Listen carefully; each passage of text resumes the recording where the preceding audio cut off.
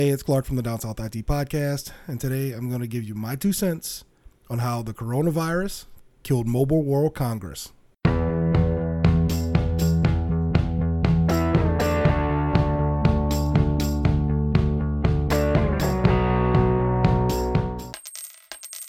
Well, I'm not sure you can tell, but I've been fighting my own virus, but not quite something that would be considered the coronavirus. But that sure as hell didn't stop Mobile World Congress from canceling their Barcelona event a couple of days ago.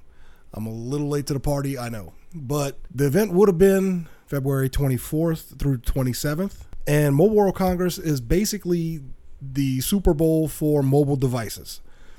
Anybody who's anybody has a booth and does either their new tech, their new products, they do unveilings, they do announcements, all of that kind of thing. Anything having to do with new smartphones, new tablets, new devices happens at Mobile World Congress. Now, there are 3 different Mobile World Congress events.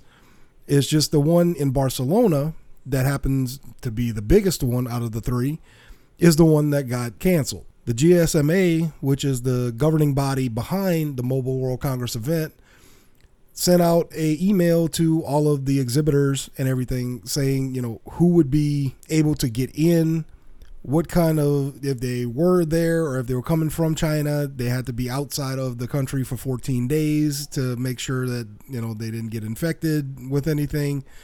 So basically, them canceling this has been nothing short of damage control from that email. Because for one, if you're holding a large event like this, you don't want to get that many people sick. Because if one person comes in, it can spread like crazy in an event like that because there's usually over 100,000 people at that event. So them being overly cautious, I really don't have a problem with them being cautious. But the downfall from that email is that all of the exhibitors saw it and started to pull out one at a time. LG was first, then ZTE. Sony Ericsson started after that, and then they were one of the biggest exhibitors usually at the event every year. After those 3 left, then NVIDIA, Intel, Vivo, Sony, Amazon, Sprint, all of them walked.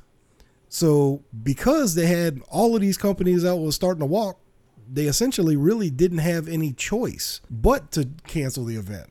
Now, with all of the product launches and different things like that normally go on at this event, most of these companies now are going to have their own separate events, which really and truly I don't think is going to hurt them very much. The only thing I think may hurt them in doing that is if they accidentally happen to announce their product on the same day as somebody else that has a little bit bigger product. So that's really the only thing I could see that could be wrong with doing that.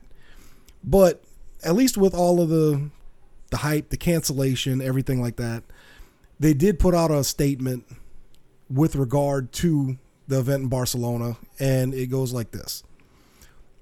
With due regard for the safe and healthy environment in Barcelona and the host country today, the GSMA has canceled Mobile World Congress Barcelona 2020 because of the global concern regarding the coronavirus outbreak, travel concerns, and other circumstances make it impossible for the GSMA to hold the event. The host city parties respect and understand this decision, and the GSMA and host city parties will continue working in unison and supporting each other for Mobile World Congress Barcelona 2021 and future editions. Our sympathies at this time are those affected in China and all around the world.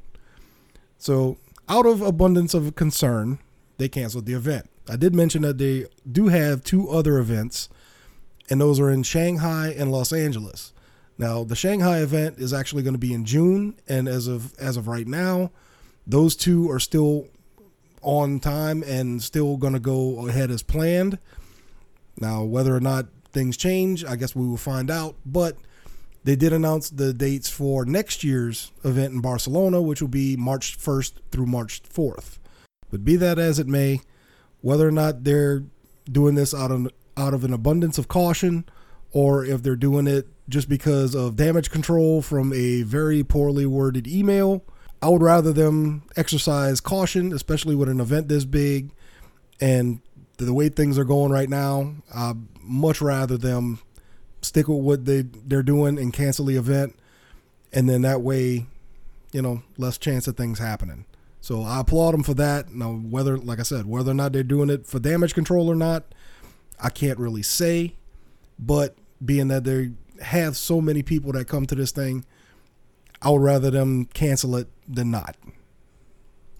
Don't forget, check out the website, downsouthitpodcast.com, Facebook page at downsouthit, and of course the YouTube page, Down South IT Podcast. Just search for it there. You can find it. Thanks for listening. This has been My 2 Cents.